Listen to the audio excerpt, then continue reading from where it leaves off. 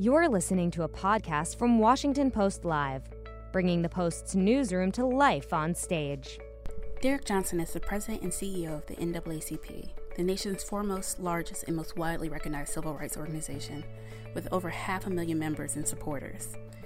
Johnson joined the Washington Post to discuss the ongoing protests against police brutality and the NAACP's new #WeAreDoneDying national campaign.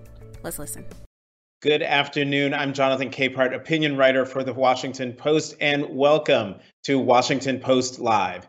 Derrick Johnson is the 19th president and CEO of the NAACP, the nation's foremost civil rights organization. In addition to Get Out the Vote efforts this fall, he's spearheading a new effort called We Are Done Dying, and is calling attention to both the disproportionate impact of the coronavirus on the Black community and the need for police reform. And here to talk all about it is Derrick Johnson, president of the NAACP. Derrick, it's great to see you. Good to see you.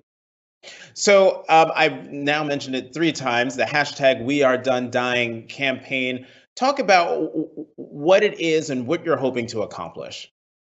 Well, We Are Done Dying is a proclamation of action.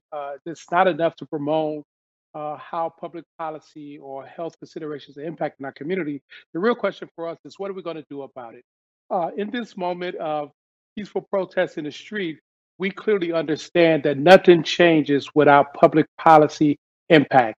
So we have to move people from peaceful protest in the street, the ballot box in November, but leave from that power posture to ensure that policymakers implement public policy to address systemic problems in our community. And, you're the president of the NAACP, and there are a whole host of priorities that you have as the president of this organization, leader of that organization. We Are Done Dying is part of that. With all of the things that are on your plate, how do you prioritize? What's your strategy going forward? Well, I assumed this position 3 years ago, and I understood clearly the role of the NAACP in this moment is to build our base across the country. We're an organization with 2,200 units in 47 states. The civic engagement space is where we could be most effective. It could not simply be about the transaction of one election.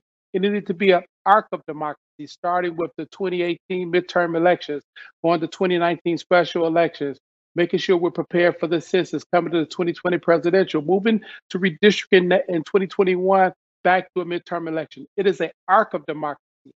And for me, it was about building an infrastructure so we can measure our work and outcomes to ensure success. Under normal circumstances, the priorities that you have on your plate, the ones that you just talked about, it's already a difficult mission that you have. Under normal circumstances with a normal presidential administration, how much of a challenge has the Trump administration been in terms of trying to achieve or at least make headway on the goals that you have?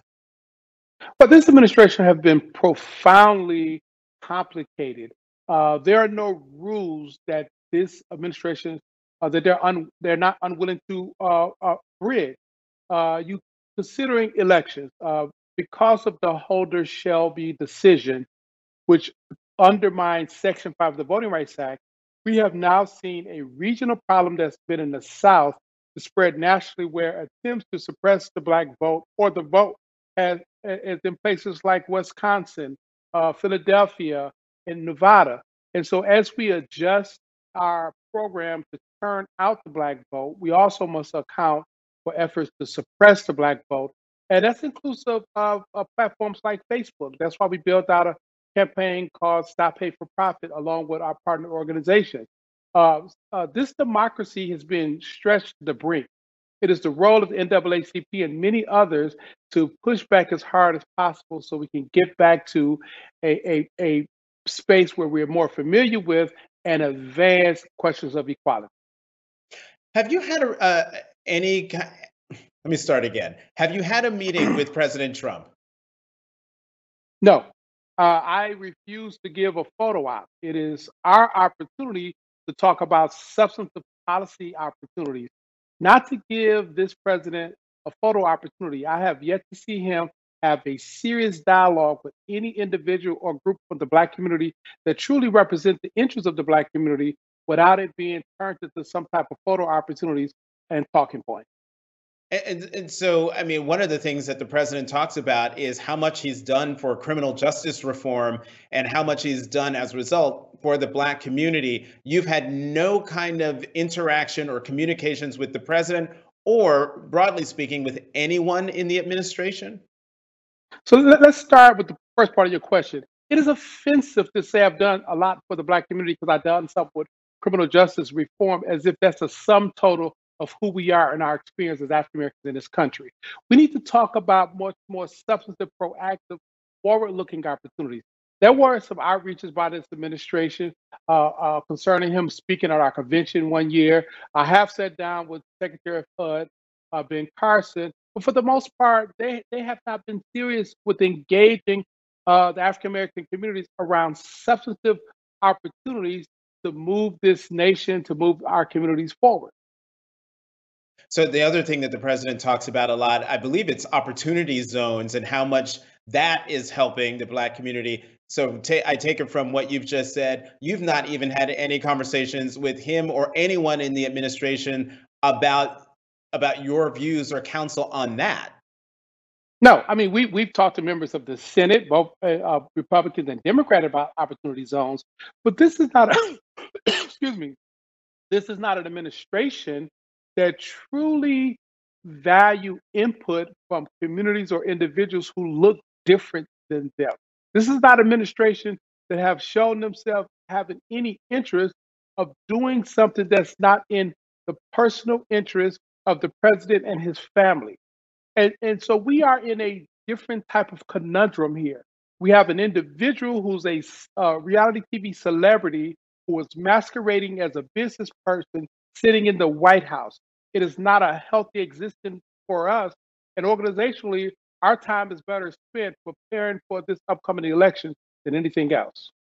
And I do want to talk about other things you're doing to get ready for the upcoming election, but I'm glad you mentioned conversations you have had with folks on Capitol Hill, because I had already written down here as a note to remind myself to ask you, okay, so you haven't had a meeting with President Trump for understandable reasons, but what about Senate Majority Leader Mitch McConnell? Any kind of meetings that you've had with him or any kind of relationship that you have with folks on Capitol Hill that make it possible for you to at least make some advancements on the long list of priorities that you have? Absolutely. We've met, again, with members of the Senate of both parties. We have an ongoing dialogue and relationship with Senator Scott, who's been one of the leading architects behind the Opportunity Zone. Senator Mitt Romney, he's actually participated in one of our teletown hall meetings where we have over 50,000 of our members from across the country to join. That was a very fertile, forward-looking conversation. We have not had a conversation with Mitch McConnell. Well, we've had conversations with several other members of the Republican Party in the Senate and Democrats. Okay, so now let's talk about the upcoming election. What concerns you most about the vote that we're going to have in less than 50 days? Well, three things. One, I'm really concerned with the effort to suppress the vote by taking away polling places and all the other tricks that we may find out after the fact. Secondly, I'm extremely concerned with the intelligence report that foreign nations are still seeking to influence our elections, and the fact that platforms like Facebook have done nothing to ensure the integrity of our elections. And then thirdly, I'm concerned with the outcome of the election being one in which it would take longer than we are used to, therefore giving this administration to seek to delegitimize the outcome of the election unless he sees himself as the winner. You've mentioned social media and particularly Facebook a couple of times now, so let's just dive in there. Have you had any kind of conversations or the opportunity to speak directly with Facebook about your concerns about the social media platform's role in disinformation?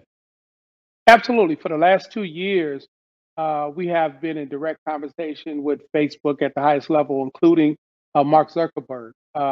We are definitely concerned that this platform, this behemoth of a company that's self-regulated, mind you, have refused to address the algorithms on their platform that are being used by white supremacist groups to recruit members and carry out activities that are both harm and killed individuals. We've seen it in Kenosha, we've seen it with the Boogaloo Group, but they have yet to do anything to truly address the spread of racial hatred, anti-Semitic content on their platforms, and they have the tools and the ability to do so. In addition to that, they have refused to address the spread of misinformation around the upcoming election on their platform in an aggressive way. Is there anything that the NAACP is doing to try? I mean, you're not Facebook. No one is Facebook. So trying to go up against the disinformation that's flowing through it is one thing. But is there anything that the NAACP is trying to do to try to counter the disinformation that's coming through on social media platforms? Well, absolutely. We have a very robust digital strategy to talk directly to the communities that can have the biggest impact on this election in the African American community. We've identified the target states that we must operate in to increase Black voter participation. 2016 was a negative milestone for electoral politics for African Americans. It was the first year in 20 years that we've seen a decrease in Black voter participation. And so it's our goal to increase that number by those individuals who we have identified as infrequent voters to get them out to vote this time through a relational organizing model.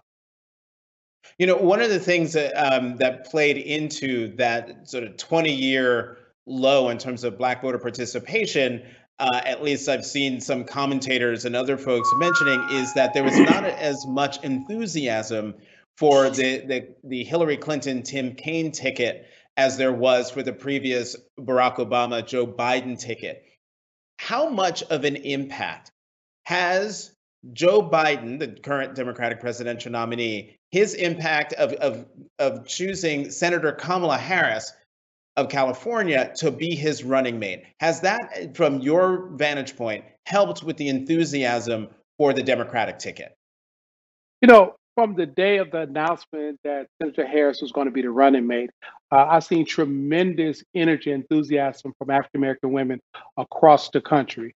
Our D9 members, the sororities in our community, and many other social groups all were excited. I received calls, text message.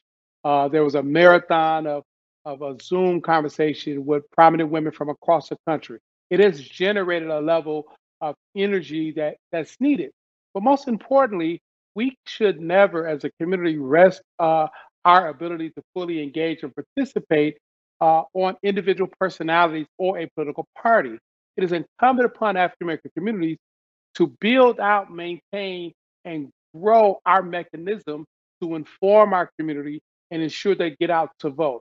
We are nonpartisan. We don't support political parties or candidates, but it's absolutely important for NAACP and all of our partner organizations to focus on the infrastructure of civic engagement and not the candidates who are participating.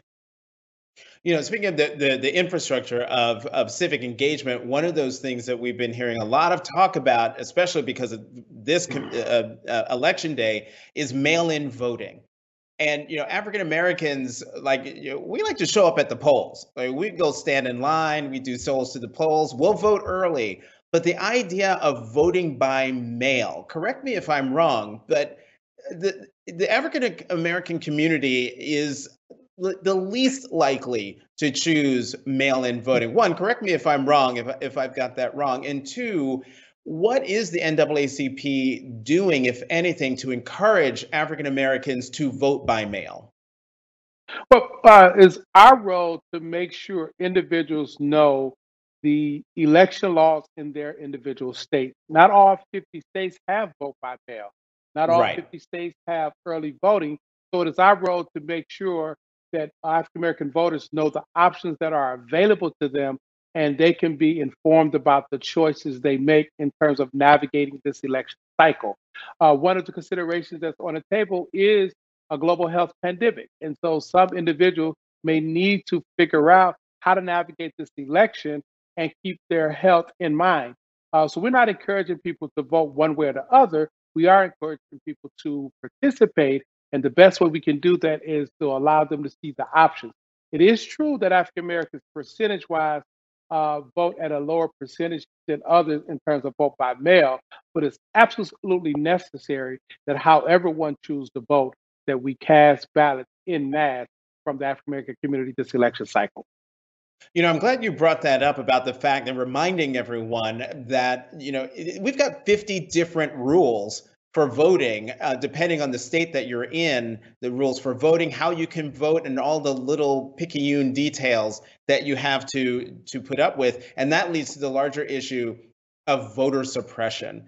Is part of your effort, in addition to telling people, like, here are what the rules are, shining a light for them on here are not only what the rules are, but here are the ways they're trying to keep you from voting? Absolutely. We had a long call this morning with the National Bar Association, that's the Bar of African American Lawyers, as they ramp up their program. We're working with the Lawyers Committee for Civil Rights, the Legal Defense Fund, the Advancement Project, all of our partner legal nonprofit legal organizations. We are all standing ready, along with our own legal department, to address vote suppression, both before the election is had, during the day of the election, and prepared to address infractions after the election. That has always been a part of our strategy. It's even more needed now than ever before, because if this democracy is truly going to be a representative democracy, we must open up access to voting and not allow the administration of the voting process to be so politicized that we actually decapitate the very principles of a democratic elected government that we proclaim across the globe, but not practicing here domestically.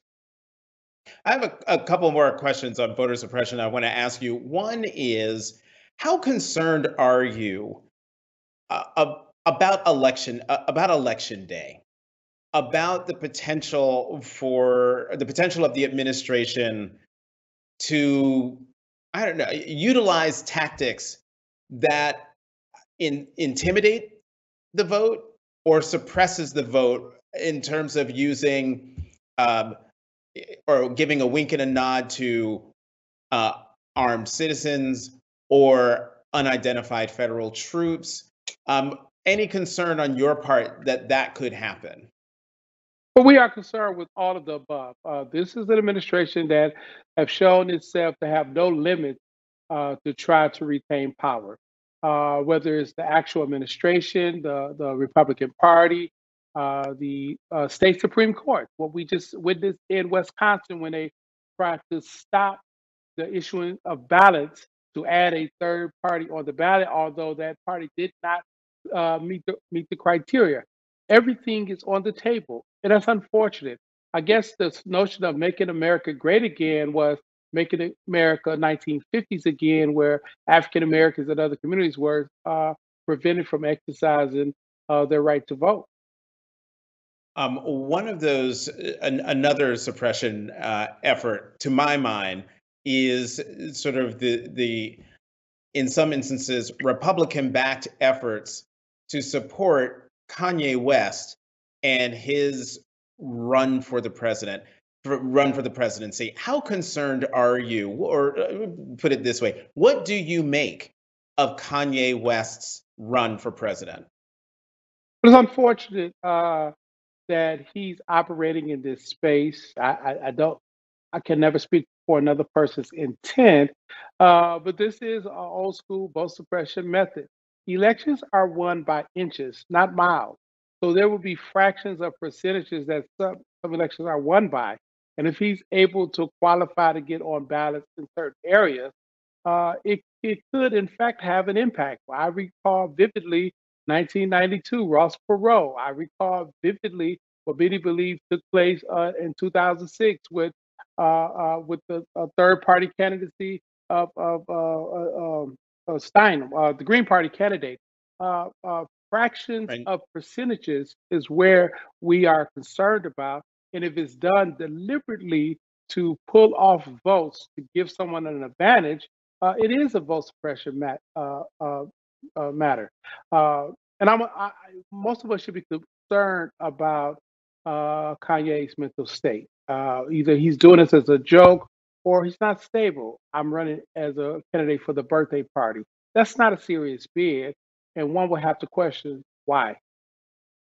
And I just want to be clear, you were talking about the Jill Stein, who was a Yeah. third-party candidate in the 2016 presidential election, and I was also thinking of Ralph Nader, and Ralph Nader, yeah. he was in 2000. Let's talk about the civil rights moment that we're in right now. You, as president of the probably most revered civil rights institution in this country. From your perch, what do you make of the civil disobedience and the demonstrations that have reignited across the country in the wake of the death of George Floyd? We are in an inflection point, much similar to 65 years ago with the open casket funeral of Emmett Till. There's an awakening. Unlike Emmett Till, it took from 1955 and it began to really escalate in 1960, 61, 62 through 64. Because of the social media, we don't have to wait that long. And we're seeing this inflection point where we're seeing peaceful protests in the street of individuals that look like America. We have young, old, black, white, male, female. It looks like America. It is an opportunity for us to determine what direction are we going to go in. Are we going to go forward into a future that's more inclusive, or are we going to go backwards? So we have to move people from the peaceful protest in the street to the power at the ballot box with that value proposition that Black Lives Matter.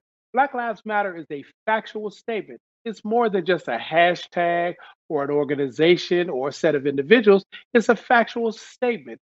And that statement is a value proposition that we must carry forward, because if the lives of Black citizens is disregarded, none of our lives are important and will matter in terms of the social contract the Constitution gives us, that all men and women are created equal and endowed with certain inalienable rights, that equal protection of law should be afforded to all of us. And that's what that factual statement represents. And when we take that value proposition to the polls and we are successful, for those policymakers, they must carry that proposition to public policy implementation so we can address systemic and structural racism that has dogged this nation for decades, so we can address inequities wherever it exists, so we can address how that social contract would impact all of us, not only African Americans, but all of us. I'm going to continue down this road and bring in a question from a viewer, Eileen Matthews from Maryland, and she asks, are the Black Lives Matter protests an extension of the civil rights movement, or is it a new movement? How can we best utilize or perhaps bring together the wisdom of the elders in the NAACP with the energies of the young involved in Black Lives Matter protests? Yeah, it's a wonderful question. And I have had a lot of experience with veterans of the civil rights movement. In fact, from 2011, 2013, 14, and moving forward, the group of young people who first identified as Freedom Side, we began to meet with elders of the civil rights movement. It was a beautiful set of gatherings, one of which went at Duke and at MIT, at Tougaloo College, my alma mater. We were bringing young people from across the country together, along with the elders of the civil rights movement. And the very notion, the very factual statement of Black Lives Matter is a statement that was being made in 1960 by organizers of the SNCC movement. So the statement Black Lives Matter isn't a new statement. It has been repopularized by social media and the wonderful three ladies who created the hashtag. So it's definitely an extension. There is a continuity of movement. The other thing that's a misnomer, there is no us versus us, young versus old. That is something that we must move away from. Movements are only successful if they're intergenerational. It's the energy of our young people, it's the wisdom of the elders, and it's the continuity of those who are between both young and old. That's the ingredients of a successful movement. If you look at John Lewis, it wasn't about him as a student. It was a whole infrastructure that informed and supported him and Cortland Cox and Stokely Carmichael and Diane Nash and a ton of other individuals. Movements are not egocentric. It's not about the one leader. It's about the community as a whole. And all of the successful movement programs that turned out to be successful wasn't about the individual, the charismatic leader. It was about the efforts and energy of the whole community. One more question from a viewer, Derek. This is from Felicia Madrigal from Oregon. She asked, if you could ask your listeners to do just one thing to improve civil rights for everyone, what would that be? I recently saw the movie The Social Dilemma about the negative effects of social media on society. What should we do to reduce social media's widening of the differences/divides between people? So first of all, I don't know if there's anything we can do about social media as individuals, because some of that must be embedded in our public policy and regulatory oversight. Social media is here. It allows for people to receive information in ways in which it has been democratized. And so we are in the early stages of that. I think Ferguson and Trayvon Martin showed the power of social media, where anyone with a smartphone became an instant reporter at that moment. That's a beautiful thing, but a dangerous tool if there are no guardrails in place. Individuals should be engaged using organizational vehicles that are comfortable to them. Social justice isn't a competition. So if it's NAACP is the organizational vehicle you want to use, we invite you. If it's color change, we invite you. If it's LDF, you name the organization.